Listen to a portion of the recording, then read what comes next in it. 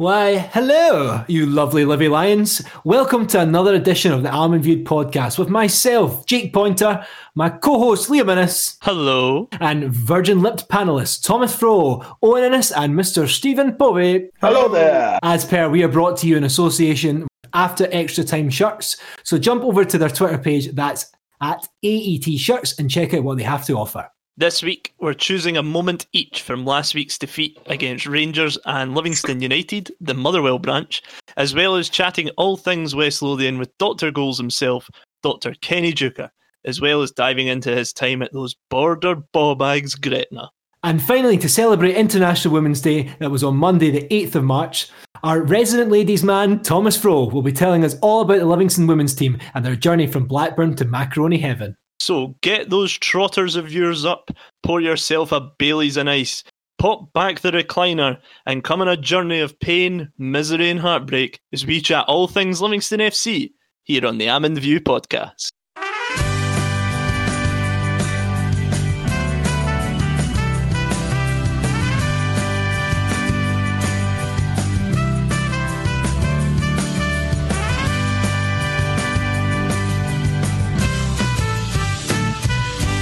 Another 2 games for the Lions in the past week, and boy oh boy how I've missed that losing feeling. Livingston put in a brave performance against those ravenous Broxy Bears, Rangers, on Wednesday, but fell to a late 1-0 defeat at the Mac Arena. And all the good work they done against those Broxy Bears, went out the window as the felines meowed surrender to the Fir Park fannies of Motherwell in a dismal 3-1 defeat at the hands of the Men of Steel. Povey, give us a moment from either of those games that had you whimpering like a lion that stubbed its big stupid toe. I'm sure one of you will talk about the Rangers game. I'm just going to jump right in with the Motherwell game. I'm going to start with a positive because I've been a moany so-and-so recently. So the one positive for me was seeing Poplatnik get 90 minutes, get the full game. I thought he put himself out there. I thought he was good. Thought he had good moments. And, you know, for me, a worry's been that Robbo is, like, the only choice. We've obviously seen Tiffs come on here and there. But bear in mind, we're a top 6 side. We're the 5th best side in the country, like, on paper. That's the thing I keep, during this horrible spell, I keep like telling myself that, like, you know, we're the 5th best side in Scotland. And I think it was frustrating as well, not getting anything from that game, because how Aberdeen and Hibs, certainly Aberdeen, are really, really catchable in my opinion. It's a frustrating spell, and it doesn't look like going anywhere. We were away against Motherwell, who in the past, you know, it's not an easy place to go. I know they've not had a great season. We were poor, though. We've been poor. That Rangers performance, which I'm sure one of you will touch on, was much better than what we've seen. But there's back to it on Motherwell against Motherwell, wasn't it? Leaking goals. I mean, as I say, I think, Owen, you were going to talk about the goalie situation, so I'll leave that to you. But for me, a positive is Poplatnik. I'd like to see a bit more of him going ahead. I don't really know the Robbo situation. Heard a few funny things, but I'm quite happy seeing Poplatnik start. You know? Yeah. Owen, can you give us a moment from either the Rangers or the Motherwell game, please? I think both games are really kind of a moment of their own. 2 completely contrasting moments, though. From how badly we've been playing before the Rangers game, I was expecting a full-on tanking from Rangers, but we really, really limited them. We defended really, really well. I thought Fitzwater was absolutely fantastic, just like he was earlier on in the season. Like during the 0-0 game, I think he came in and performed really, really well. Gavin Riley obviously going off injured is a bit of an issue for us because we are, despite the amount of bloody strikers that we've got, we're incredibly light up top, aren't we? Like, you know, we've got Riley, Poplatnik, Tiffany, Robbo, arguably the Jet, and obviously Hamilton's away on loan and stuff, you know, so we've got 5 strikers. And could also put Yez Kabaya in that category as well. Yeah, Jace Kabaya could probably play up front there. Alan Forrest even played up front for Ayr United for a lot of last season, the last couple of seasons. And we just can't seem to hit a barn door with a banjo at the moment. It's like even just getting shots on target at this moment in time is absolutely, we just can't seem to do it. I think just since that losing streak began, or after the winning streak ended and the losing streak began, we've seen a total change in the shape in general. Whereas normally, you know, you would get the ball out to the right or the left. If it went out to the left to, say, Serrano, you would then have Alan Forrest in front of him. You would have Craig Sibbald sort of more laterally. You put the ball out to the right-hand side with Devlin and Josh Mullen would be doing the underlaps and overlaps and everything like that. Now Devlin gets the ball on the wing. Mullen is absolutely nowhere to be seen. It's like he's being asked to kind of play narrowly behind the striker, that's not where you want Josh Mullen. You want him playing on the right wing to get those deadly balls, even across the face of goal, even going out for a corner. You know, I think it's been really bad recently, and we've tweaked something and it's not worked. But it didn't work the first week, it didn't work the second week, it didn't work the third week, it didn't work the fourth. You know where I'm going with this. 6 weeks on, we're trying to continue with the same shit going on, and it's not working. You would think after 3-4 defeats in a row, we then get a draw against Rangers, and you're like, okay, you know, maybe they're starting to click a wee bit, and then we get that absolutely abysmal performance on Sunday. Yeah, I was just going to say, just sort of, I'm going to use a big word here, sort of encapsulates everything that's going on with Livingston at the moment. It was pretty underwhelming. Like, I don't think what helps as well is the constant rotation, especially with the goalkeeper, the constant rotation of the goalkeeper. We've played 3 goalkeepers this season. The left-back scenario with, 1 minute you're playing Serrano there, then you've got Aaron Taylor-Sinclair coming in, and then you've got Kieran Brown playing at left-back when arguably he's a better as a centre-half.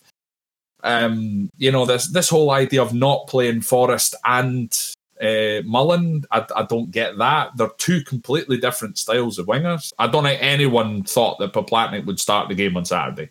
You were thinking, right, he's brought Tiffany on at the end of the Rangers game for Robinson. You're thinking, right, okay, he's going to get a couple of minutes to then be able to, get a wee bit of match sharpness about him for Saturday. And then we play a guy who wasn't even in the squad against Rangers. It's crazy. I don't know what's going through Davy's head at the moment. I know that maybe indicates to me that he's trying to fix it.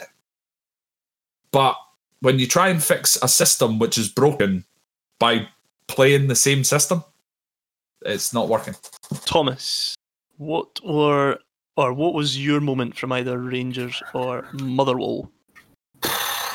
It was just a kind of, there was the disappointment of losing the white goal against Rangers, where I did think we were good, but to go through that positive onto the negative of the Motherwell game, it's just so disappointing. And I find it difficult to really add anything on top of what everyone said. It's just the lack of belief that we have when we're playing at the moment.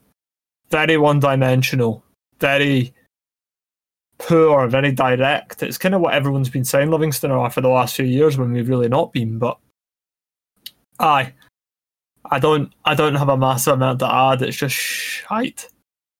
Jake, what were your moments of either game? Yeah, kind of like Thomas, actually. I think Owen and Povey have said quite a lot in general what I think we were all kind of thinking.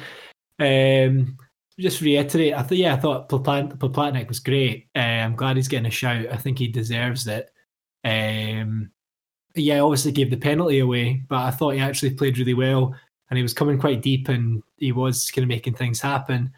Rangers game was pretty good, but I think there's a lot of time people are getting used to thinking that we do play shite football, and I've seen Livingston this season play really not shite football, and it does kind of, when people are talking about, oh, you just do this, and I was just like, well, we don't, and then they go, well, I've watched the highlights and that's all you did. And I'm like, aye, well, we don't do that, but we do. But things though, I know we can play better than that. That's why, Liam, you made a point earlier in the week on the Twitter going, this is still amazing, but I'm so fucking like, I think we need to strive better for that, because I think we are a really good side.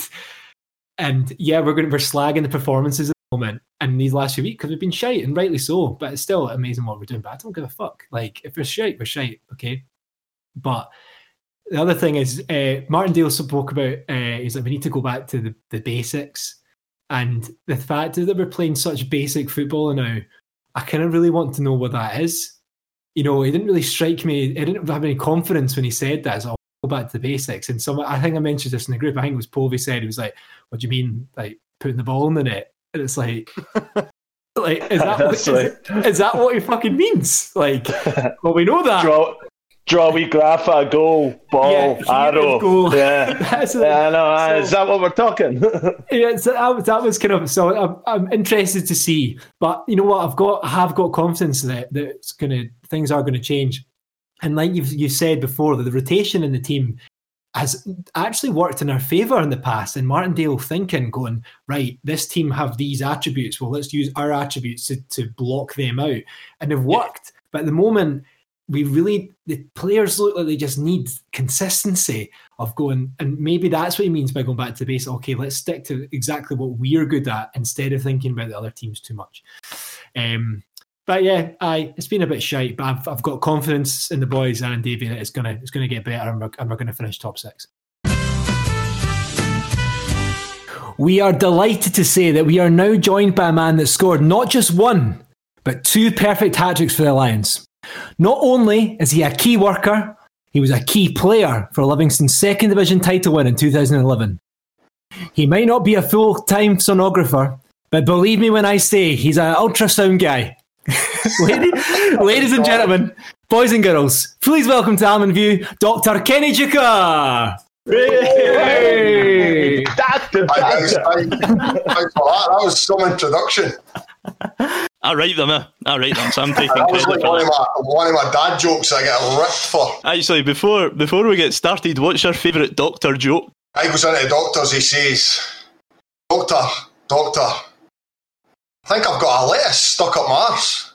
The doctor says to him, right, mate, bend over, I'll have a look. Bends over and the doctor's like, mate, I'm afraid that's just the tip of the iceberg.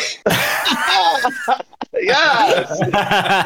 I've genuinely never heard that one before. That was cool. Same here. That's good. Right, let's get stuck into the old playing career. So you started your professional career at Falkirk, but you were cursed with a lot of injuries during your time at the Bairns. And then you moved on to East Fife in 2002, where you first started making your name for yourself as the goal machine that you turned into, which included a goal against Queen's Park to clinch promotion for the Fifers to Division 2 in 2003.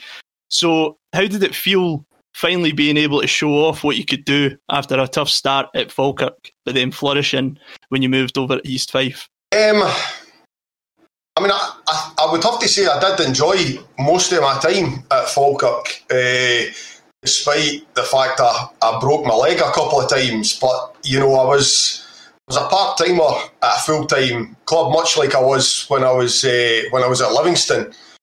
But I was obviously at the other end of my career, so it was much harder to force my way into the team. I didn't have that respect that I maybe had by the time I was a part-timer at Livingston, but I was concentrating on university, really. The football kind of just happened. It wasn't planned.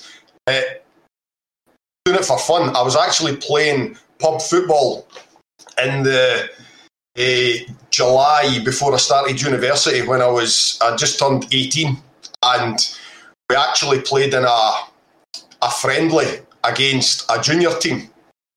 And I'd always been the kid that went along to a football team and like for a trial, and sometimes like I wouldn't get picked or I wouldn't get in, or like I was always getting rejected. And then I played in this for this amateur team against a junior team, and there was another junior team manager at the side watching as well. And at the end of the game, if the junior teams wanted to sign me, and I was like, I didn't know what to do here. There's more than, it's no me trying to get a game. It's like two folk fighting over me, and that had never happened before. So my dad gave me a good bit of advice, and he says, well, just choose one, but only sign like on an amateur basis. And I says, right, okay. So I signed amateur, and I played with the junior team as an amateur, and then within about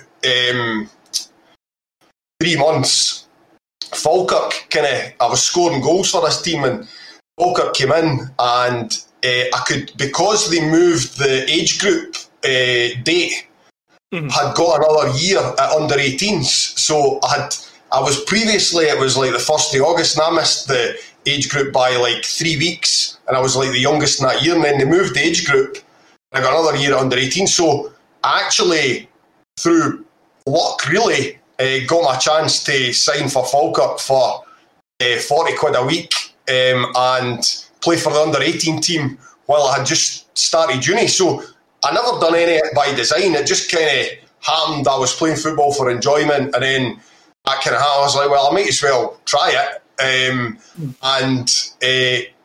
played for the under 18s. I played on loan at a couple of junior teams, but unfortunately I broke my leg. So that probably helped me to concentrate on my studies. I didn't get as distracted as I might have got if I was getting into if I was getting into the first team earlier, which might have happened if I hadn't had the injuries. I don't know what would I have had to make. I've made a decision at that point when I wasn't finished my studies. So it didn't. In the end, partly because of the injuries, partly because I was part-time, partly because I just wasn't that good at that time. It didn't work out, and I was grateful to the East Fife manager at the time. Now, they were my only offer. They were the only team that had any interest in me, and it was only because at my time at Falkirk, I was training with Forfar as I went to Dundee Uni, and one of the coaches at Forfar turned out to be the manager at East Fife, and he had seen me like working hard to rehab for my broken legs, and he knew me and had seen me in training. Nobody else really knew anything much about me other than the fact that I hadn't made it at Falkirk. So really that was my only, for about £20 a week I think I got signed with East Fife. I was lucky to get a senior club, to be honest with you, and then it was just great to be like part of the first team and like getting to play every week, whereas I hadn't really felt part of it before. I wasn't really training with Falkirk. I would turn up on a Saturday, I'd hopefully get a place in the bench. It was East Fife was brilliant because it was the first time I really felt part of it. After a whopping 34 goals in 77 games for the Fifers, you were picked up by the infamous Gretna FC. Were there any other offers on the table after your time with East Fife, and what was it that sort of drew you towards Gretna? So, if I'm honest with myself, I had this plan that I was going to finish my first year working in the hospital, and then I would get my full registration with the GMC, and I was saving my money I was earning that year, partly because I had debt after being in uni, but partly because my plan was to go on trial and give myself 6 months, even if I didn't have a contract someplace. So I had an agent at the time. A guy called Kevin Drinkle, and he was talking to I think it was Terry Butcher was the manager at Motherwell, and I'd the previous season gone in to train with St Mirren as a favour because I was off during the summer, and I'd asked my manager at East Fife, can I go and train someplace full time because that'll be of benefit to me and East Fife.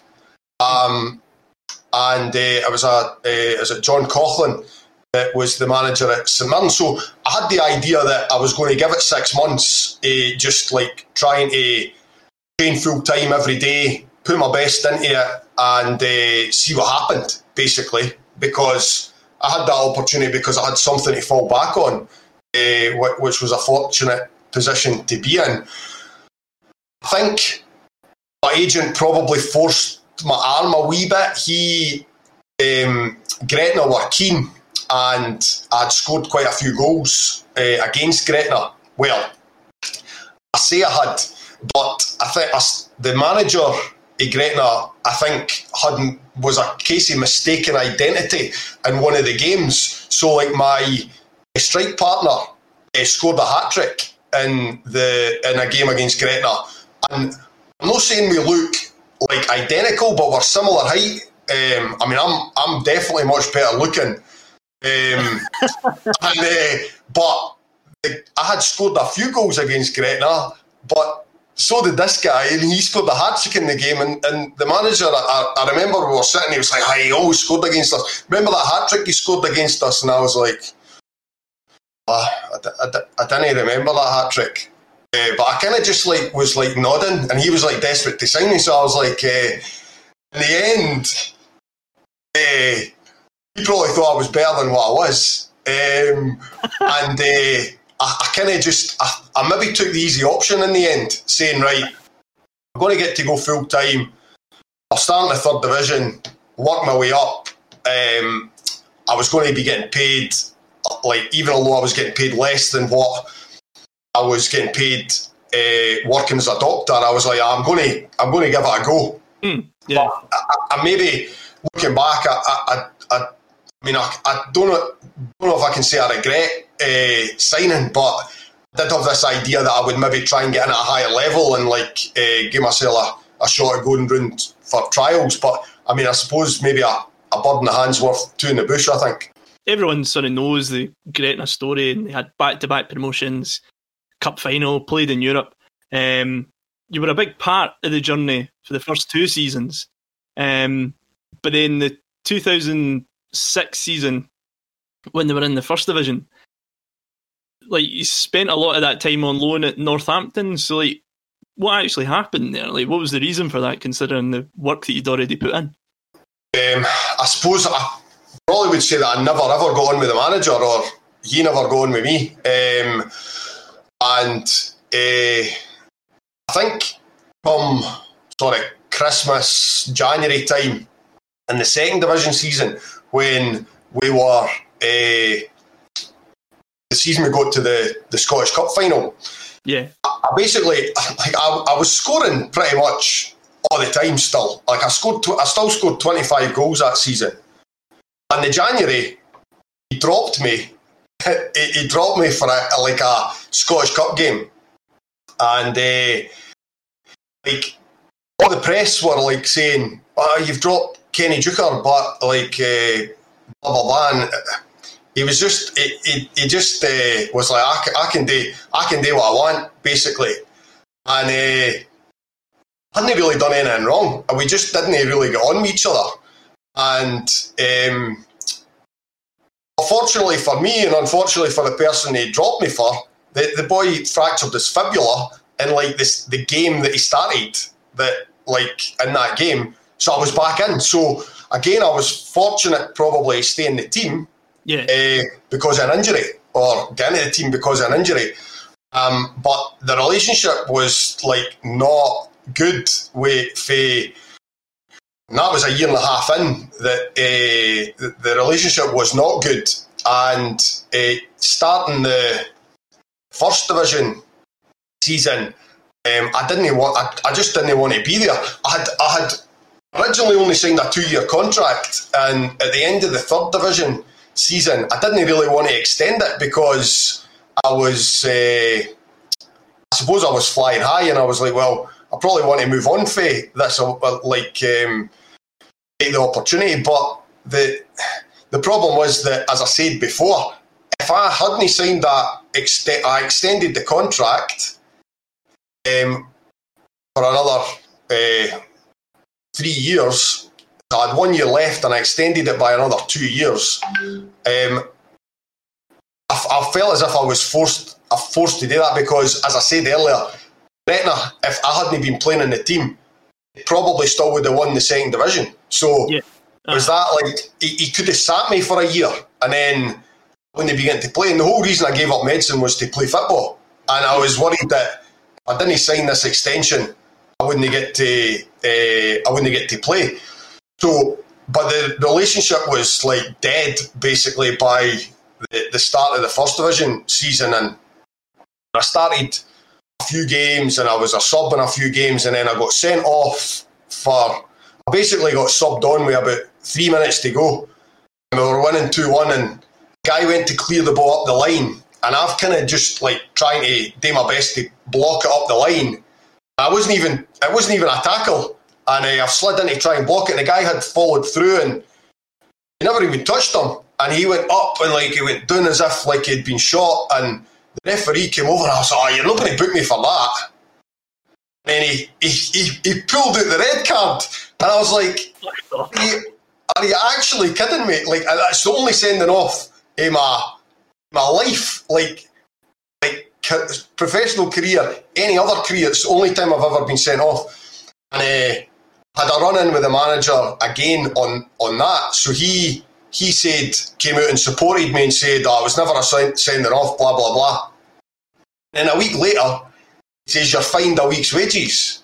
And I was like, but you just agreed, like you said that I shouldn't have been sent off. And he basically was doing it to assert his authority. Like, it wasn't, like, as far as I'm concerned, you find somebody to deter them for producing a behaviour again. Right. And like, I clearly didn't need fined for like something that shouldn't have been a sending off in the first place, that he actually said that. And certainly wasn't going to do it again because it was the first time I'd ever been sent off. So, but after that, I think I played a few more games, but I put in a transfer request like the end of November. And I basically did that public, although there was like the transfer windows. Yeah. I wanted everybody to know that I was not playing because I'd fell out with him, not because I was shit. Yeah. So, but it took, like, I was training with the youth team for 2 months, and I wasn't ever going to play for this guy again. And it was the last day of the transfer window, and I was just resigned to the fact that I was going to be training with the youth team till the end of the season. I was thinking, I'm going to chuck this now. I'm just going to go back to medicine. I can't be bothered with this. Uh-huh. With one person controlling your happiness, like your career, all the rest of it, I was like, I didn't need this. And on the last day of the transfer window, I was basically at work. So I was doing my work at the hospital, at Wishaw Hospital, and I was in my clinic. I was seeing patients, and I got a phone call, and it was like the director of football at Gretna, and he'd phoned me a couple of times. So I'd hung up. He kept phoning me. Eventually, I answered it between patients, and he says, Northampton Town want to take you on loan. I was like, great. What league do they play in? Because I had no idea, and I was like, actually, where is Northampton? I've never.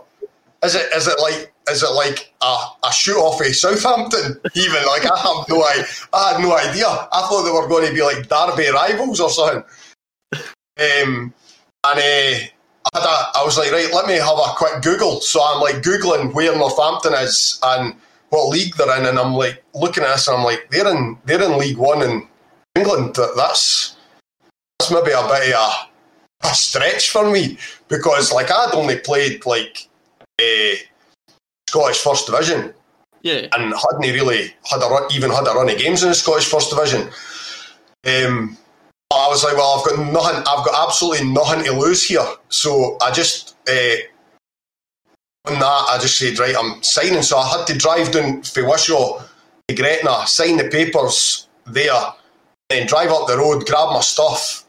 And then on the Thursday, I drove all the way down to Northampton, and they gave me the number 9 shirt, and I was like, oh my God, and it had my name on the back of the shirt, and that was like the first time I'd ever had my name on the back of my shirt. And I was like, oh my God, I'm in my depth here. I'm going to come a cropper. I'm going to embarrass myself down here. And I didn't. So it went really well. Fans really took to me. And they would always be dressing up in white coats and dressed up as nurses and doctors and all the rest of it. And they had songs for me and everything. And it was absolutely brilliant. It was the best. It was the best football. Way better than any time I had done at Gretna. It was absolutely brilliant. I went for training with the youth team, and then I think 10 days later I was playing with Northampton at the City Ground against Nottingham Forest in front of 25,000 fans. I was running about on that pitch going, oh my God, what's happened here? What is this? I scored a few important goals for them because we were kind of in the kind of relegation conversation when I went down, and in the second month I was there, I scored 3 goals in 4 games, and it was all against teams that were round about us, and we ended up just jumping up over loads of teams and finishing mid-table. So the manager liked me, the fans liked me, and I wanted to go back there, but Gretna blocked it the following season. They got promoted to the Premier League, and they basically shafted me again, and didn't allow me to go back to Northampton. And I didn't start the season at Gretna after being promised stuff, and it was a different manager. And then towards the end of the transfer window again, they were like, Owen Coyle at St Johnstone's been on the phone wanting you on loan. And I was like, what are you actually talking about? I had a move to Northampton in League One, better than the standard that I'm playing with Gretna, and New Year want me. New Year saying I can go on loan to a First Division team. You've absolutely shafted me. I'm unbelievable. And I says, if you're saying I'm allowed to leave now, I'm at least going to phone Northampton and say, look, I'm allowed to go now. But they'd already used up their budget by that time, signed another target man, and it just wasn't an option. So the Gretna were like, so do you not want to go to St Johnstone? I says, I fucking want to go to St Johnstone because I've already told you. I've been telling you for the last 8 months that I didn't want to be here. So any place that I can go, it's not here. I'm gone. That was the end. That was the end of that. But I had to go back again because St Johnstone was an emergency loan, and it was only for 93 days maximum. And the 93 days was up, out with a transfer window. So the rules were I couldn't go back to Gretna. But by that time, Gretna were panicking because they were basically shit and were getting beat all the time. And manager at the time, David Irons, was like, look, if you come back, I promise you'll play every minute of every game. I was like, well, I mean, that's a decent deal. If I'm going to get to play every minute of every game in the Premier League, then I've got my opportunity for the next 6 weeks or so to put myself in the shop window. Or even if it was to be for the rest of the season. So we'd be getting beat, I think we were getting beat 4-1 at Ibrox, and I was trying full 100% effort the whole time I was in it, because I was like, see if I get a couple of consolation goals. All they're going to see is Kenny Duker goals. It doesn't matter if we get beat 4-2 or 4-3.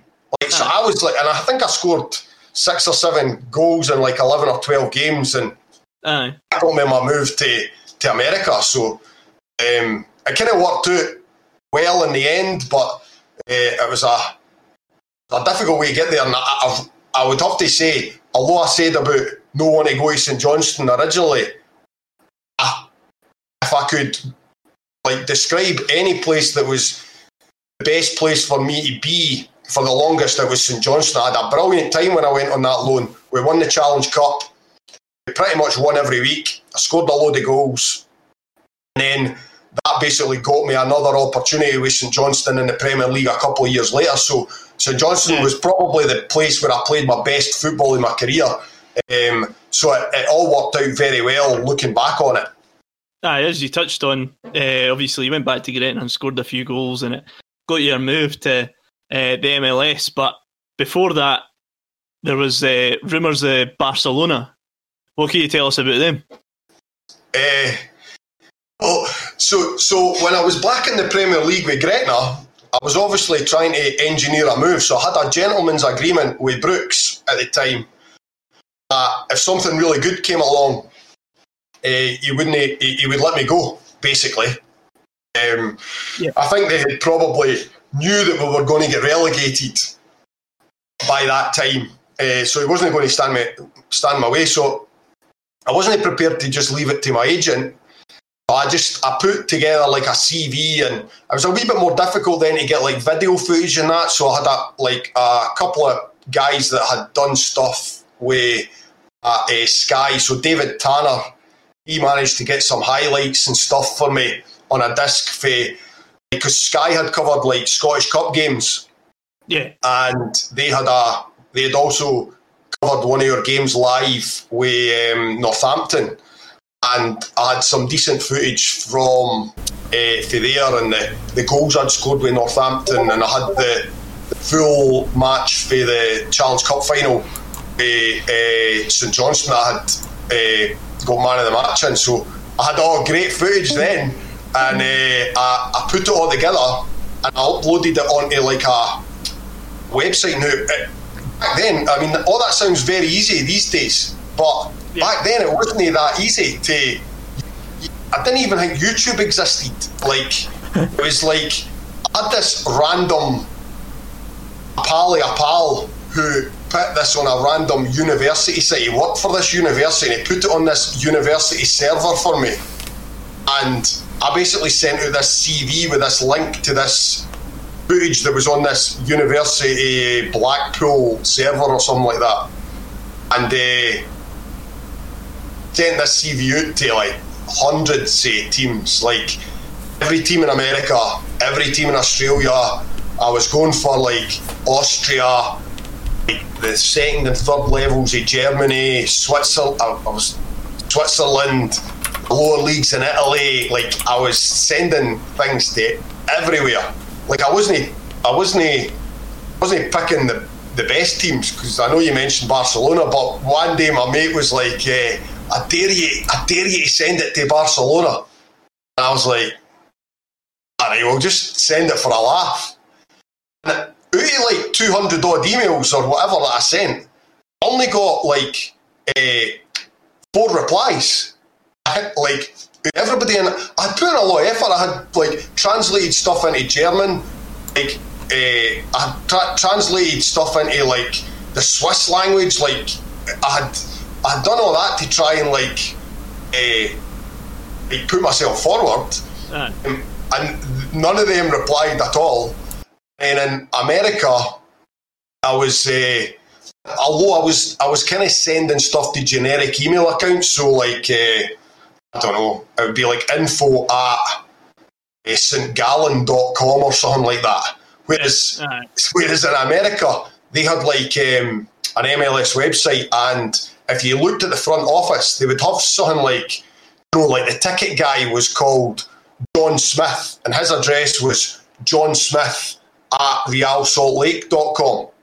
I was like, wait a minute here, I bet you all the employees in Real Salt Lake and that have all got email addresses like that. So I was like using the manager's name, the assistant manager's name, and I was getting all these delivery failures, but some of them got through. So I got through. Columbus Crew replied, they were interested. Real Salt Lake and Houston Dynamo.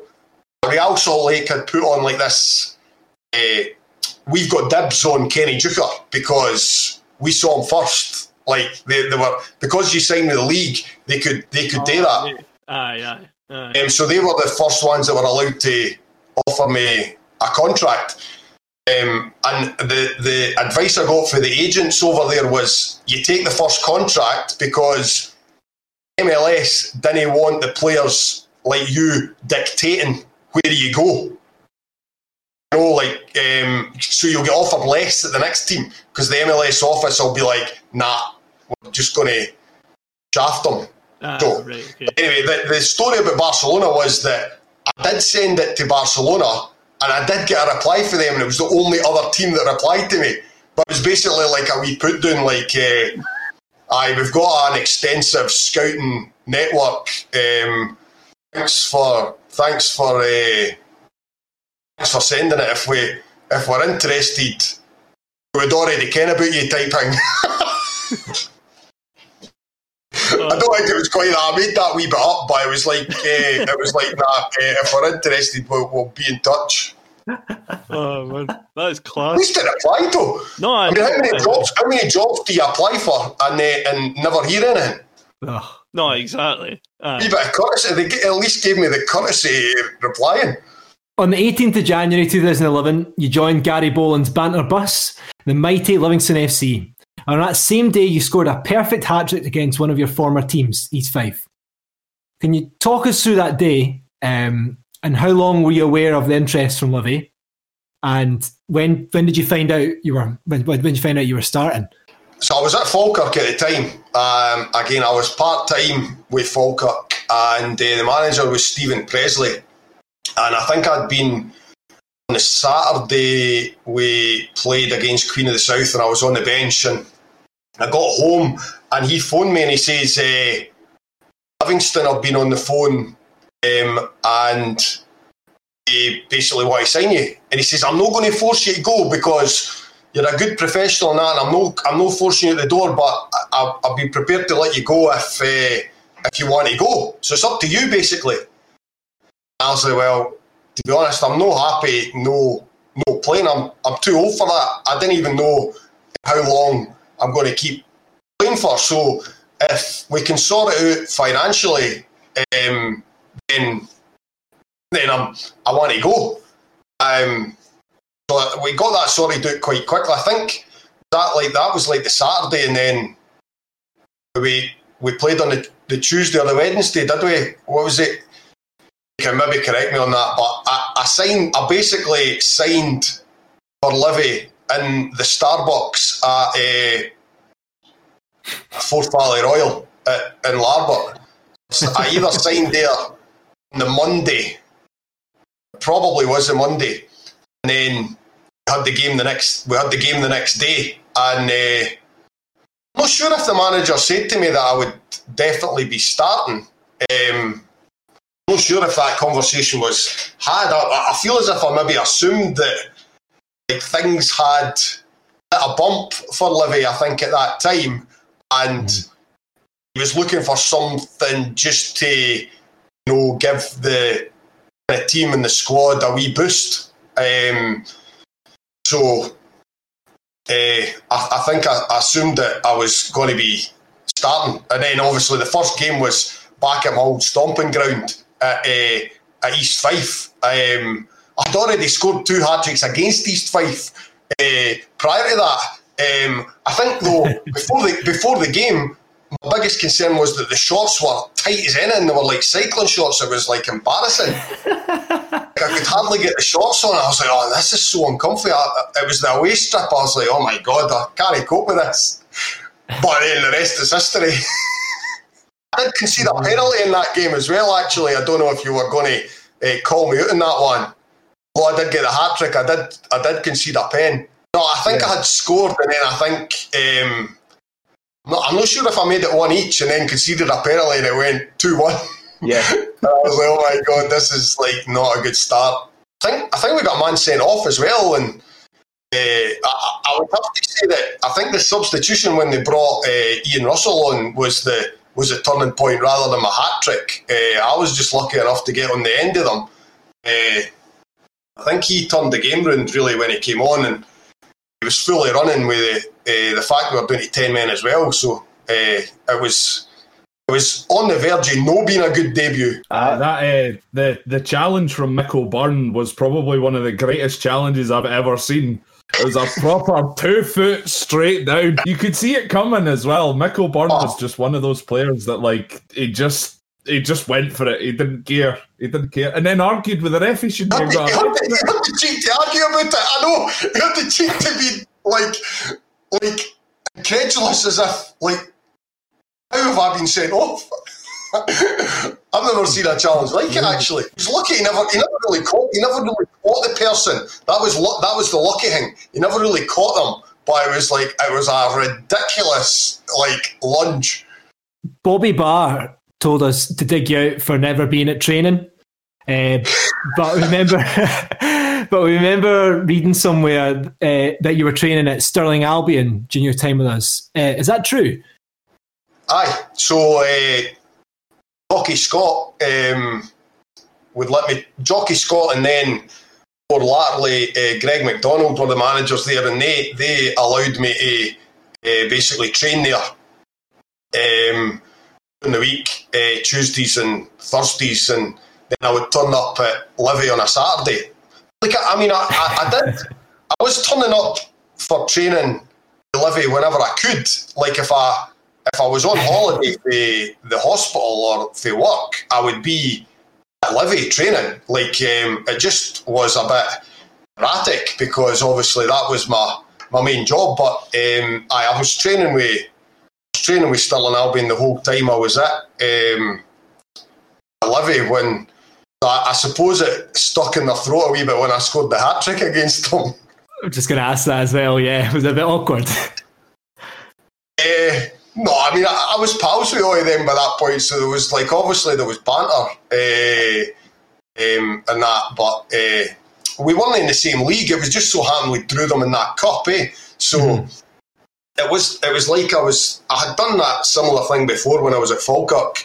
I would train with Forfar and Arbroath when I was younger. So it's just like I was basically the manager was doing me a favour, doing Livingston a favour, doing Gary Bolin a favour to let me train there. Why is Bobby Barr digging me out for not being at training? We won the league, did we not? He's just a wee wido, is he not? He's a wee wido.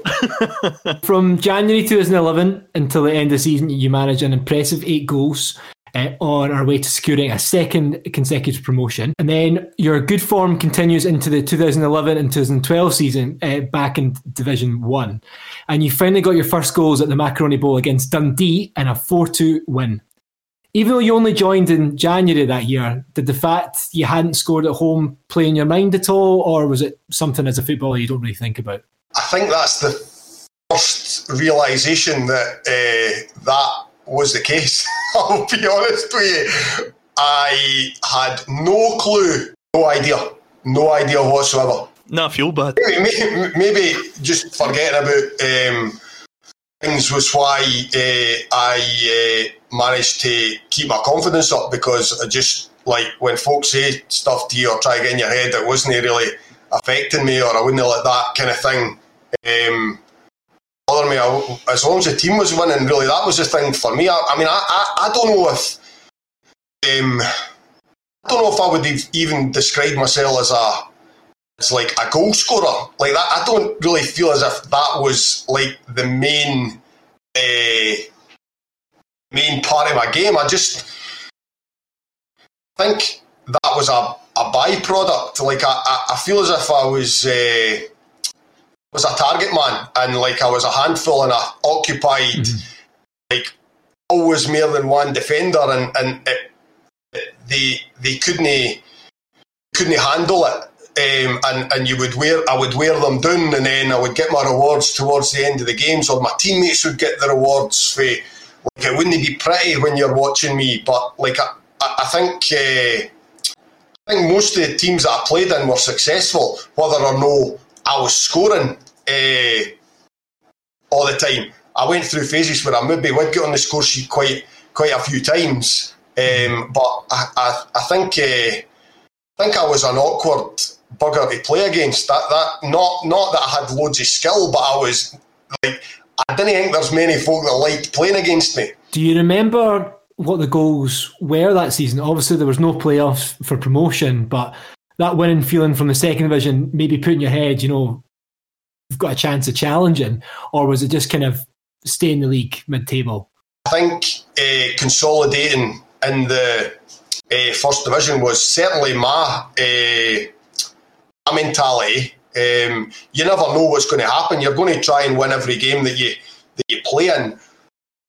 I think you had to be realistic as to what the expectations would be in that scenario. I mean, even Rangers didn't get 3 consecutive promotions through the Scottish League. So I think the club needed to consolidate in the first division, which we were doing. I mean, I think we were doing very well, even when Gary Boland got the sack. I mean, I actually still can't get my head around how that went down. Like, it was such a shock at the time. Like, I felt as if like we were doing well at the time. There was no danger we were going to get relegated. We were going to be safely in the middle of the league and kind of pushing on a bit. Just touching on what you said just about Gary Boland getting sacked. So obviously you've kind of said already, but you know, how did you feel when you heard the news? And because you weren't really training with the squad as much, did you find out the news later than the rest of the squad? Or contrary to what Bobby Barr said, I was actually at training that day. Basically, like during that season, like things were going pretty well. Like, and I was pretty much playing every week, and I was playing all right. I think I was probably getting subbed like 70 minutes, 75 minutes a lot of the time. And that probably, as a part-time player, didn't help. Like, because this fitness starts to, like, the match fitness started because I wasn't getting the full 90, and I was a wee bit disappointed with that. And but things were going well, and Gary Boland had come to me, I think just before Christmas. We were at we're training at Broxburn on their AstroTurf or whatever, and I was in training again this day, contrary to Bobby Barr, and he had pulled me aside. Gary Boland said, I want to extend you for another year, and I was like, well, I don't know what I want to do. I would rather just see how things go towards the end of the season, because I'm getting a bit older now. I'm going to be 32, and like my wife was pregnant. Her second boy. I was working more than full time as a doctor and trying to play part time, get to training when I could in the mornings, also training in the evenings, working full time during the week. I wasn't sure if I was going to want to stay on for another year. I says, but if I keep playing and I'm enjoying it, if I keep playing, I'll no sign for anybody else bar Livingston. So I'm no saying to you, I'm looking for something better. I'm saying I'm actually no sure what I'm going to decide. But if I sign for anybody, if I'm staying in football, you'll get first dibs on me. That was fine. So I was like, well, we'll just carry on enjoying it, blah, blah, blah. And then I don't know when it was after Christmas that he got sacked, and I was like, oh, this is a disaster. And then it was an even bigger disaster when the new manager came in and who it was. And I just went straight to the chairman as soon as I found out that it was John Hughes, and I said, look, you need to get rid of me. I didn't want to be here anymore. I think he didn't want me either, but as soon as I heard his name, I was straight into the chairman. I was like, I'm going away. We love Gary Boland, and we were actually, gutted when he was sacked, and we've heard some amazing stories just from ex-players and his teammates. Have you got any mental Gary Boland stories for us? The boys went away for some, it was like the Christmas night out, and they all went to Liverpool. The boys had this thing in the morning where they would all be like 5 of them, and I still can't get my head round how they worked to who won, but it would be like rock, paper, scissors, right? And there'd be 5 of them, and they'd all be like showing something, and then somehow they would arrive at a loser, and the loser had to make like the morning tea and coffee for all the other guys that were in the rock, paper, scissors. They were building this up, like this trip to Liverpool and that, and they had decided that they were going to, there was 4 or 5 of them, they were going to have this game on the bus on the way down, a rock, paper, scissors, like what they did for the tea and the coffee. And but on this occasion, the loser was going to have to get a tattoo, the gaffer's name on them. A real tattoo. A real tattoo. So Paul Watson lost the game.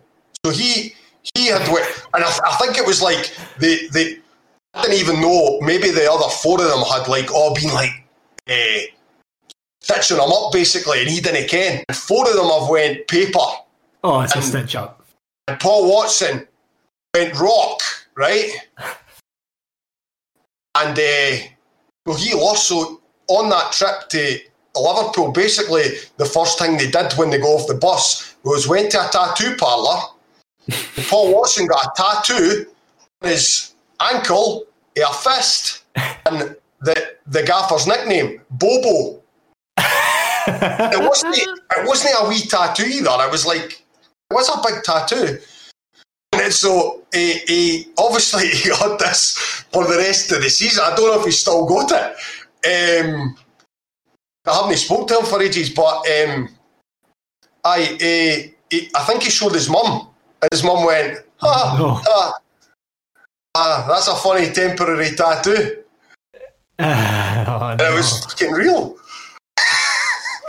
You've touched on John Hughes already. Excuse my ignorance, and I don't really know, obviously, went on, because Yogi's a really popular character, you know, and a lot of people like him. So obviously you guys didn't have a good relationship. Can you talk a bit about that? I'm not really sure it was my relationship in particular, but my dad was the club doctor at Falkirk. He was a GP in Denny, and he had taken on the role with the practice as the club doctor at Falkirk. And basically there were injured players, and John Hughes was basically bullying the players to play when they shouldn't play, and against my dad's medical advice. And so my dad obviously was concerned about this, as it was putting the players at risk, and he went to the board and to say that this wasn't on, and the board or the chairman or whatever basically weren't prepared to intervene. So my dad basically resigned because the concerns. The safety of the players at the time. He couldn't work under those conditions. Right. Okay. That was it. There was a big bust up, and that was basically the story between my dad and John Hughes and the chairman and that at Falkirk at the time. I just wasn't prepared to be involved with a manager like that. I had already been in a situation where. Gretna, where I didn't agree with a lot of the stuff that the manager would do or get up to, and I certainly didn't want to be in that situation again. So, how frustrating was it that you were put out on loan to Steny that season? Did you choose to go to Stenhousemuirs in the end? He didn't. He wasn't bad with me. Like obviously I've said. I didn't want to be there, but he wasn't like it wasn't difficult to me. Like when he came in, he was whether he knew I had went to the chairman and asked to leave But he basically said that you're not going to play, which is fine. Like, so if somebody's honest with you, that's fine. Like, I didn't have any problem with somebody being honest to me. So he didn't treat me with any disrespect or anything when I was there. But like, neither of us wanted to work with each other, which is fine. So what happened was that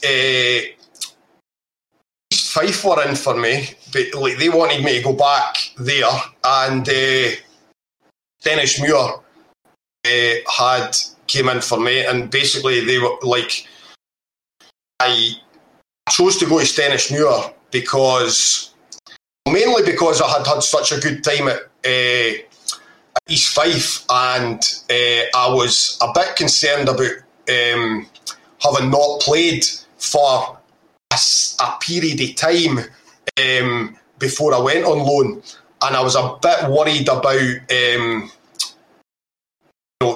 taking a lot of money for East Fife and then no living up to the previous expectations that when I was younger.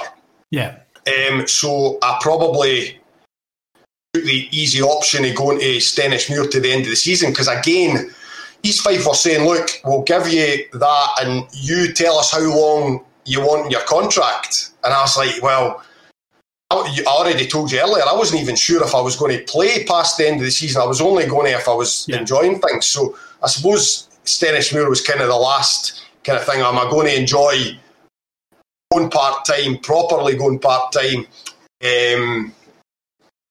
I'll give it a try. And I would have to admit, probably I was a bit scunnered with like the way that Gary Bowen had lost his job, and like things had been going really well at Livy, and I was probably, my heart wasn't in the move to Stennismuir, and I didn't do myself or Stennismuir justice when I went there, which is probably a big regret. But I feel as if I was scunnered by it that time. I wasn't really thinking you probably should be thinking when you're playing football. I was more worried about, like, my wife was getting further on in her pregnancy, and another my other wee one, he was only 2, and it was just time away, and I think I was just scunnered, and I probably would have been better just staying at Livy to the end of the season and no bothering playing. It didn't go very well at Stennismuir either. You had some decent strike partners when you were at Livy. Ian Russell, Rory Boulding, Robbie Winters, Rafa DeVita, Mark McNulty, to name some. Was there anyone that you really liked playing with? Was there anyone that you thought, nah, they're a bit of a prick? Best player I played with was David Bingham. Obviously former Livy player. But we did not get on the pitch. He was used to moan at me like something rotten the whole time. But we did get on though. Like I'm not saying like we get on like off the pitch. We'd like go on the night out. We'd get on fine. Like, but like he used to moan and slate me like all the time. And despite the fact, I think we scored about 68 goals between us, the two of us, in like about 30 games or something like that. But like on the pitch, like it was as if he hated me. But like maybe if it wasn't like that, I wouldn't have scored as many goals. Like he certainly set me up with plenty. And get on fine with him now. And I still kind of talk to him, text him occasionally. In fact, I got his son drew me a picture for my room for the kids. Like with a load of like cartoon characters. I don't know if you can. It's just down in the corner there. That one there. Oh yeah. His son drew that for me. Oh. at the time though, like it was just like it was like all the time. But I mean, we were destroying teams. I just felt as if we should have been like having a laugh and like enjoying ourselves, but he was like proper serious. But maybe that's why I did well with him. Anyway, going back to your question, the Livy guys were great. Like I had a great time. Like with all the guys. There was a thing when it was kind of the start of the first division season, and I took the huff with the manager, Gary Boland, because we'd played Arbroath and I think we hammered them like 5 or 6, something like that. I didn't score in the game, but like we'd absolutely hammered them. And then on the Saturday, just like there was no warning or anything. I was dropped, and he had signed Rory Bolden for just recently, and basically Rory Bolden was in instead of me. I had no warning, and I was absolutely raging. If you're honest with me and you speak to me, that's fine. But it was like I was just completely blindsided, and obviously in a game that had absolutely destroyed the other team, I was like, this is unbelievable. And like I was obviously raging. Like I was trying my best not to like let it show. Uh-huh. I felt that I had to go to Rory and say to it, and like I pulled him aside after, like as soon as I could after the team was announced. I was like, Rory, look, this is nothing against you. I want you to go out there and do as well as you can. Take your chance and go for it. See if you see me raging. I'm not raging at you. I'm annoyed at the way that this is went down, and I'm 100%. I'll support you. And I got on really well with him. But I felt as if he'd seen me raging, he might have thought that I was raging with him. I cleared there with him before, like. I had to bite my tongue and all that for the game, but then I had a bit of an argument with Gary Boland after it. It's not really about getting dropped. Everybody gets dropped. It was just the total way that I was totally blindsided by it. Because everybody deserves to play. It's just like see when you're like feeling good and like you're feeling confident and your team's winning and that type of thing just like crushes your confidence. But that didn't take away from anything else that happened, because I was back in the team and playing and regularly after that. It was just that was just a kind of a blip. So in short, I got on brilliantly with Rory Bolden despite the kind of start there. And the other guys were great as well. Like I didn't. It was just a great time to be at Livy. Like they brought in like although I wasn't there that often, bought a table tennis table. They were like playing every morning. It was like there was like a table tennis competition every single morning. It was like great. It was great banter, eh? Boys, have you got any questions that you want to ask Kenny just now while we open up a bit? Mine's is a bit non-Livy related, to be honest. I just thought I saw on the news today, like former Scotland defender Gordon McQueen, his daughter was speaking up about dementia and heading in football, and it made me think, well, we've got Kenny on tonight. You know what, an opportunity to get a professional in medicine as well as somebody who, let's be honest, like good at heading. That was one of your top parts of your game. So I was wondering just your opinion on that, dementia and heading in football. It's a bit serious for me, sorry. I can't say that after all this stuff has come out that I can't say I've no worried about it, given that was like one of the main parts of my game. That was probably one of my biggest strengths. Like there weren't many players or defenders that could beat me consistently in the air. there were a few head clashes and all the rest of it. And like I'm quite into the NFL, and a lot more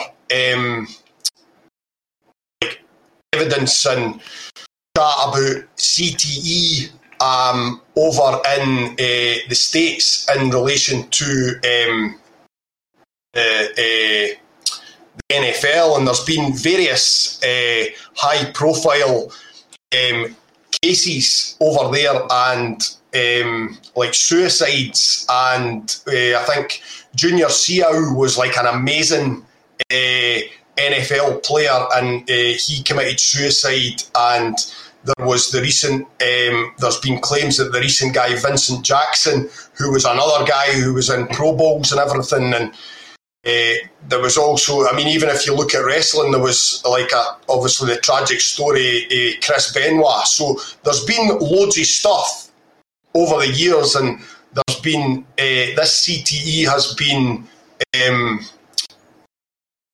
put forward as a reason for these types of things. Even the guy Aaron Hernandez, there was chat, if you've seen the documentary, about brain damage and how that affected behaviour and stuff. So it's difficult to know, certainly, about how much a contributing factor, but there's certainly been chat for a while. I remember when I was in MLS that there was a guy, they had this thing where it was like a head, like, you know how in the rugby they've got these caps.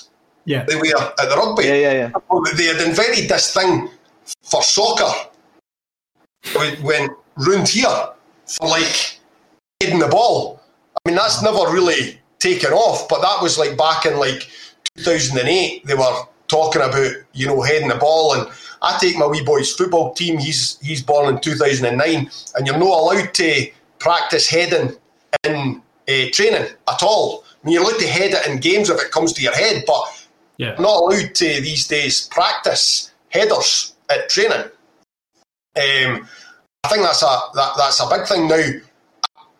I don't know. Like I don't know if the balls have changed over the years. Has there been the same kind of medical cover? And the rugby have had like concussion head injury subs for years, which we've not really had in football.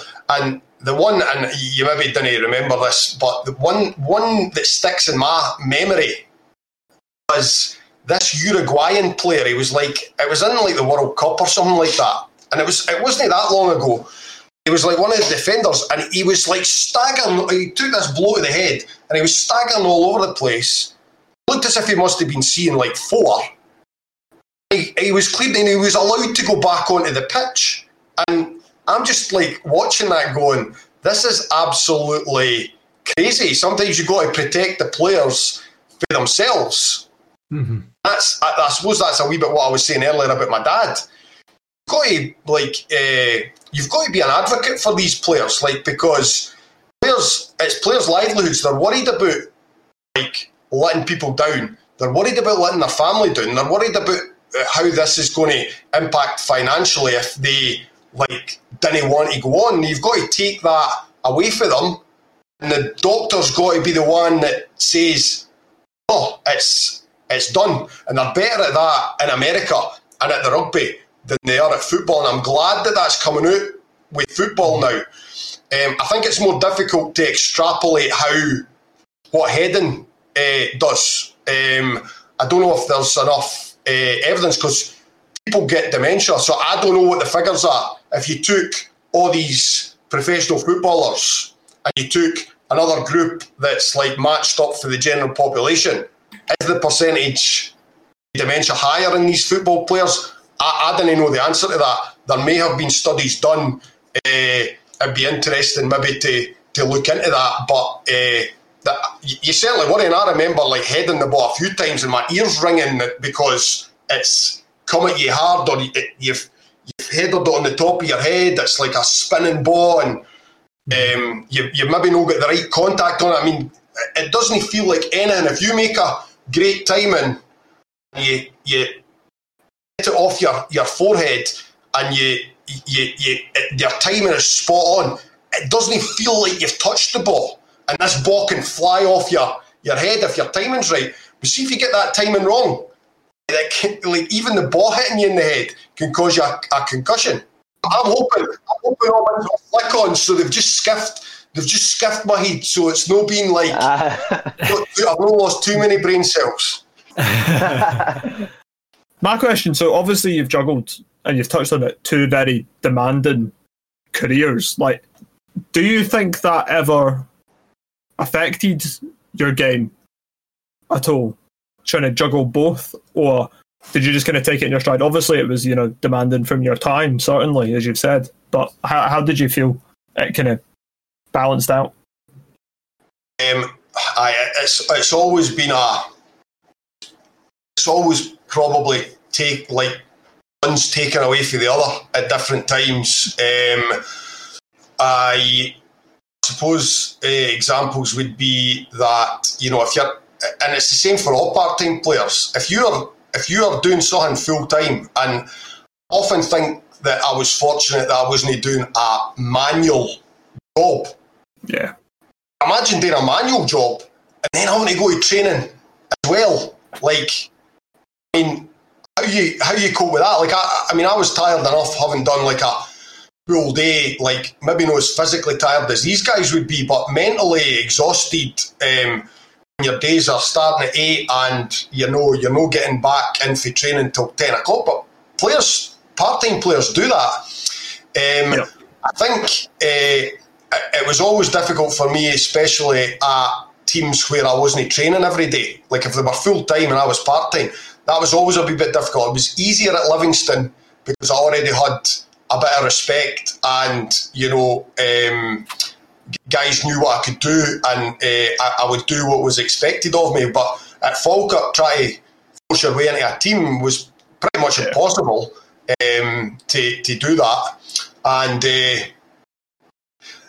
when I went full-time, I was aware of the fact that I needed to protect my career. When I think, because football, I was only thinking I was going to do 2 years of full-time football. When I went to Gretna, I was like, I'll go to uni, I'll do a postgraduate diploma in sports and exercise medicine, and I'll work half a day a week. So when I agreed to the contract, I'm saying, look, I know you're normally off on a Wednesday, but you can't say to me, we're in this Wednesday. Because I'm working, I've got another job on a Wednesday. So there was occasional times when there was a wee rift, because it said, we're training on Wednesday this week because, I don't know, it was we had a midweek game or what, the schedule was changed. It was rare. I'm like, well, I'm working, I can't come here, you knew that already.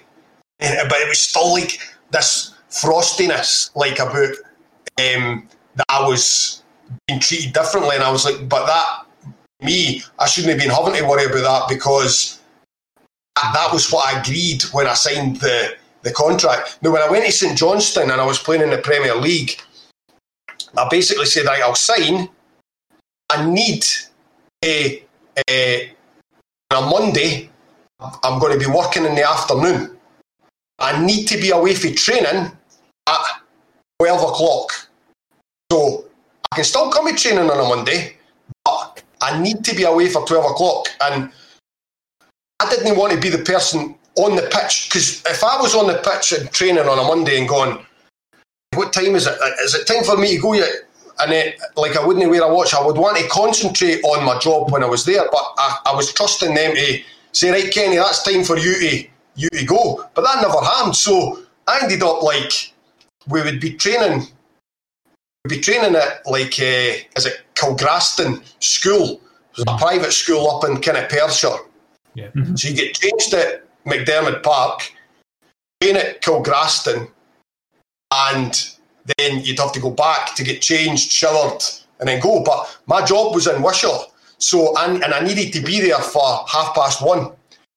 So basically, what was happening was I was training at Kilgraston, and I would be manky. I'd jump in the car at Kilgraston, I'd drive to the hospital in my kit. I'd be filthy most of the time. Get to the hospital at Wishaw with about 15 minutes, sometimes less, to go until the start of my shift. I'd be like, right, the mud's dry now, because I've been driving for over an hour. I would pull my trousers and that on over my manky body. I'd go in and I'd do the clinic, absolutely clarty underneath my place. So, like, it was just, and I actually, when after that season, I was thinking I needed to do a wee bit more, and St Johnstone had offered me a 2-year contract, so I could have been at St Johnstone the 2 years that, you know, that I was at kind of Falkirk, Livy, Stenishmuir. But I felt as if I needed to go back to medicine at that point, and I did have brief discussions with them about, you know, I could play part-time with St Johnstone. But given the experience that I'd had with no getting away for work and how that might look if I was late for work all the time and stuff, I just thought, you know, I need to just go into a fresh place, which was Falkirk, and like lay down what the criteria was for me going there. Right, I can. If I need to go away, I need to go away. That's I'm going.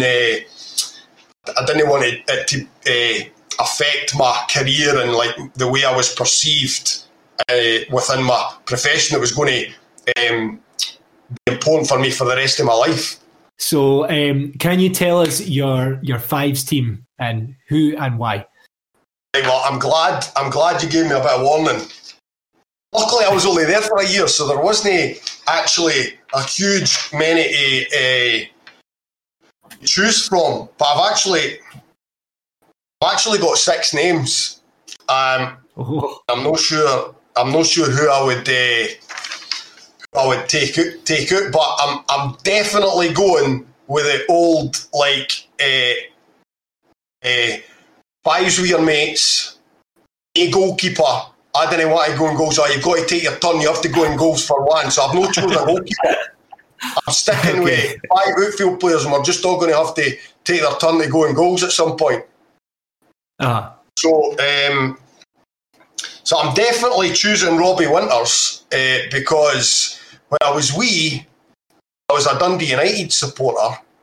He was like one of my heroes. And one of the best things about being a professional football player for me was that I got to rub shoulders with folk that like I was like thought were amazing, like were my idols. Gary Boland was one of them. Never tell him that to his face. But he was like first team at Dundee United. I was gutted when he went to Rangers. Robbie Winters, I got to play with Alan Main. No, I'm going off topic a wee bit for my 5-a-side team, but Alan Main was the goalkeeper in the cup final at Hampden when it was Dundee United, Motherwell, and I was there as like a 10, 11-year-old, like supporting Dundee United. All right, we got beat, but then like 15 years later, I played in a Scottish Cup final with Alan Main and goals for my team. That's mental. Actually, incredible when I think back to like being a kid there and watching these guys. Same way John O'Neill. John O'Neill was a cracking player for Dundee United, and he played with us at Gretna. I got to play once against Christian Daly. He was at Rangers, and I was back from America, and Davy Adams was the manager at Morton, and he let me play in like a closed doors game for Morton against Rangers at Murray Park. And I was playing against Christian Daly, and I was like, "Oh my god, this is like the best!" I've played professional for a few years, but I was like, "Oh my god, this guy is like amazing." I was like a bit in awe of Christian Daly, and after the game, Christian Daly came over to me and he tapped me on the shoulder, and he was like, "Hey Kenny," and I was like, "Oh my god!" Like, I didn't know what to say, and he was asking me about America and like what it was like, and if it was a good, like, I don't know if he was thinking about maybe like going and playing over there. And I was just like, this is actually like incredible that this guy is like asking for my opinion on something. Anyway, so Robbie Winters, partly because he was like a Dundee United player and he was one of my heroes when I was growing up, but like there would be nobody better at fives, anybody in my team with the ball. You can't get the ball off him. His touch so good, like left foot, right foot, like great. It would definitely be a brilliant fives player. I've got Keegan Jacobs. Nice. I mean, he's obviously a Livy legend, and I mean, he was just his work rate was like incredible. Like you could never count him out of anything. Mm-hmm. Like a lot of you were like, the only reason he's managed to do that is because of his work rate and his effort. Like, he's got quality, but like his work rate and effort was just like he's the type of guy you want to be playing alongside. Mm-hmm. He's been a great servant to the club. Obviously, he's been at third division and all the way up to the Premier League and that. So I went pretty attacking, to be honest. That's maybe my bias. I've definitely got Sparky Mark McNulty in as well. And he kind of I've enjoyed watching him like go up the levels and playing for Scotland and that, and like remembering that basically when he broke into the team, he would be playing with me like a lot, and it's great kudos to say to my wee boys and like see Mark McNulty. He was my strike partner at Livy, and they're like, oh my god, because like they've never seen me play football. I was too old by that time. Like they can't remember anything, and they're like, I still think that my kids didn't really believe me. What, you played in the same team as Mark McNulty? And I'm like, aye. Taught him everything he knows to. Him and Davy Beckham.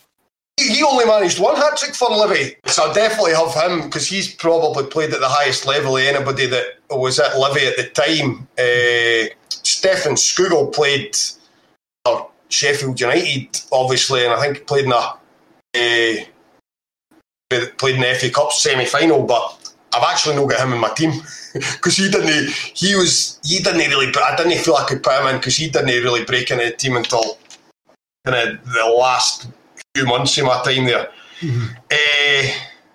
I put Ian Russell in as well because I think I mentioned earlier that like with the energy he brought when he came onto the pitch, like he was a pest in the way that I couldn't be a pest, and I was a pest in the way that he couldn't be a pest. So it worked pretty well. And obviously, like banter's tremendous, so he's in for the banter in the dressing room as well. And the last two that I couldn't really decide between. Now I've got Kyle Jacobs and Rafa De Vita. I wasn't sure if I would need like the workman-like guy in the middle of a fives team to do the dirty work, and Kyle would do that, but he's still got the quality and work rate. Or just like Rafa De Vita was just sometimes a joy to watch, really. Like touch, and he was deceptively quick as well. Just a really clever player. Like I would get the ball and I would pass it to him in trouble, the confidence that he would get out of trouble. I just had a quick couple of things. Liam knows what one of them is. I've been waiting for this for a very, very, very long time. So I was sitting at work on that Tuesday morning that it was announced that you'd signed for us. So I was like, right, I've got the night off. I can go to the game. So I text Liam and I said, Liam, how do you fancy going to see the East Fife Livy game? And he goes, I'm not really interested. I was like, come on, Kenny Duker's just signed for us, man. No, Kenny Duker's shite. I'm not going. I really wish that I'd actually kept the text to be able to show you now. But, that is word for word exactly what he said. what I will say, right? He's not the first person that said that, and he'll not be the last. To be fair, right. I changed my mind instantly because that night when I looked at the score and I seen, like, I can't even remember what the score was, but I seen that you scored the hat trick, and I immediately started the King Kenny Duker Facebook page, which I think you were actually a member of at one point. Mate, Liam, I'm a GP trainer, and it's we try to teach our trainees. It's all about realising when you've made a mistake and being able to reflect and improve yourself. That's what I done instantly. 90 minutes, I was like, nah, right, I'm wrong here. Kenny Duker's the man. And sorry, I've been trying to prove people wrong my whole life. I've got one more thing. Oh, yes. Oh, yeah, go for it. I'm wanting to pimp myself out here, right? Me and when the lockdown is finished, me and my father-in-law are looking for games of golf. So any Livy fans are golfers, right, and are prepared to play around with me and my father-in-law, sign me on at their course or whatever, I'm in. Wait, I'm shy at golf, but I'll definitely... I'm going to start learning how to I'll play have a day out, like... If you didn't play golf, you can come and caddy. I'll be your caddy after I called you shite and you scored the hat-trick on your debut. Aye. I'm going to put an extra few clubs in the bag for you.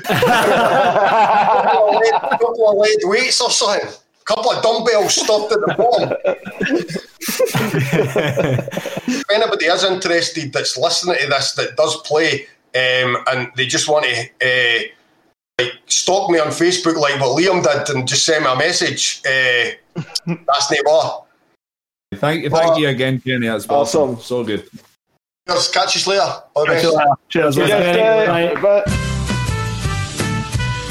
Monday, the 8th of March, 2021, was International Women's Day, a day to celebrate all the strong women of the world and show them the recognition they deserve each and every day, and not just one day of the year. But here, when's International Men's Day, eh? It's been every day from the beginning of time, you absolute fucking cretin, away in Heather a wall. To recognise IWD, yeah, that's right, I shortened it. We thought it was about time that we discussed Livingston's women's team, and who better to do it than a white, privileged male? But hold on, don't be too hasty. Thomas is not only romantically involved with one of the Lionesses' star players, he's also their matchday cameraman, and not in a creepy way. So Thomas, take the floor and take us on the journey that brought the women's football team to the Mac Arena. So, way back in December 2019, long before COVID, and we'd never even thought about finishing top 6 again or anything like that, Blackburn United ladies and Livingston created a partnership of sorts between the women's sides that meant Livingston, who were the last Premiership team, believe it or not to have a women's setup, were at last represented in the SWF. So the majority of the squad and coaching staff were retained during the move to Livingston, but in that time, the star power of Livingston also brought in some excellent additions around the club, in both players and coaches as well. So a bit more background, the club currently plays in the third tier of the game in the Championship South, but they've got ambitions to push forward and gain promotion to the SWF PL2 when the season commences. I spoke yesterday to the manager, Paul Giaconelli, who told me how brilliant Livingston had been ever since day one. They're very welcoming, very, very supportive, and really into the idea of Livingston having a team in the Women's League. Paul also told me how influential David Martindale has been in bringing the team to Livingston, and he couldn't speak highly enough of Davy and his role in that decision. So, going back a little bit, at the start of the season, they'd made a very positive start. They won 2 out of their first 3 competitive games. They beat Falkirk in the Championship Cup away from home before the season was unfortunately suspended due to COVID. But back in October, the club also announced a women's under-19 Performance League team for the upcoming season, strengthening the pathway for young players to continue to the first team squad. And it gives that kind of sense of belonging to a lot of the younger players around West Lothian who now see they've got a path to play for the Lothian's premier women's team.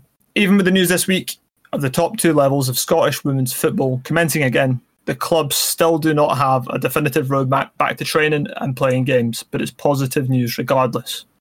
We look forward to seeing them kick on to a promotion up the leagues once the rules allow. Very informative of you there, Thomas. In terms of when the season gets back up and running, who should we look out for? Who do you think will be the star players to get Livingston up to where they belong in the women's game?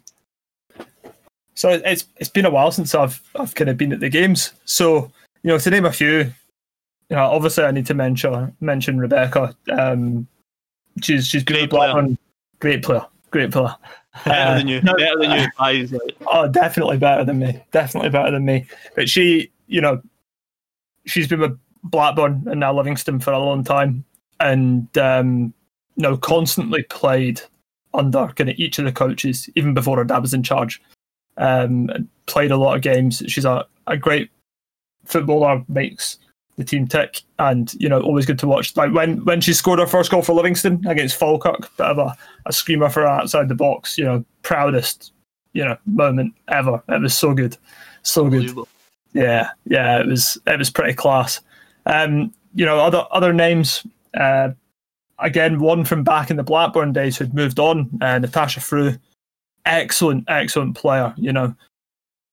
Was key in Blackburn's League Cup success a few years ago, and it's a real good addition to that Livingston side for her to come back after she moved on, but to come back to Livingston, and it should really strengthen the squad. There's so many others that to mention. Shannon Mulligan in the midfield, unbelievable player, power, strength, gets the team up the park and brings other players into the game. Vicky Wood as well. She's been, again, with Blackburn a long time and has scored countless goals that I've seen breaking in behind, putting the ball into the net. It's always great to see. And club captain as well. So they're all fantastic. They play unbelievable football at times, and a lot of credit goes to Paul. Not just saying that because he's my father-in-law. But they've got a really good setup. They play really excellent football. Much better than the men's team at the moment, to be honest. And yeah, I'm just really looking forward to seeing them play again, because it's always a good watch, and hopefully they can kick on and get what they deserve and get up into that SWPFL Premier League. One thing I will say, I will openly admit that I was sort of one of these plastic fans that as soon as it was announced, I was I'll be there every week, I'll be there, and I've been ignorant and not been. So, but what I will say is, upon the return of the women's team's games, we will be dedicating time each week to the podcast, to reviewing their matches, the same we do for the men's team. We'll also be bringing you interviews as and when we can with management and the players. Mona Lionesses. Well, that was another emotional rollercoaster, am I right? Be sure to follow us on the socials, Facebook and YouTube. Just search for the Almond View Podcast, and our Instagram and Twitter is just @AlmondViewPod, all one word. And just one last thing, be sure to check our previous episodes out on all good podcast streaming services, and make sure to follow us wherever you get your podcasts. Forza Livy, hope to see you next week.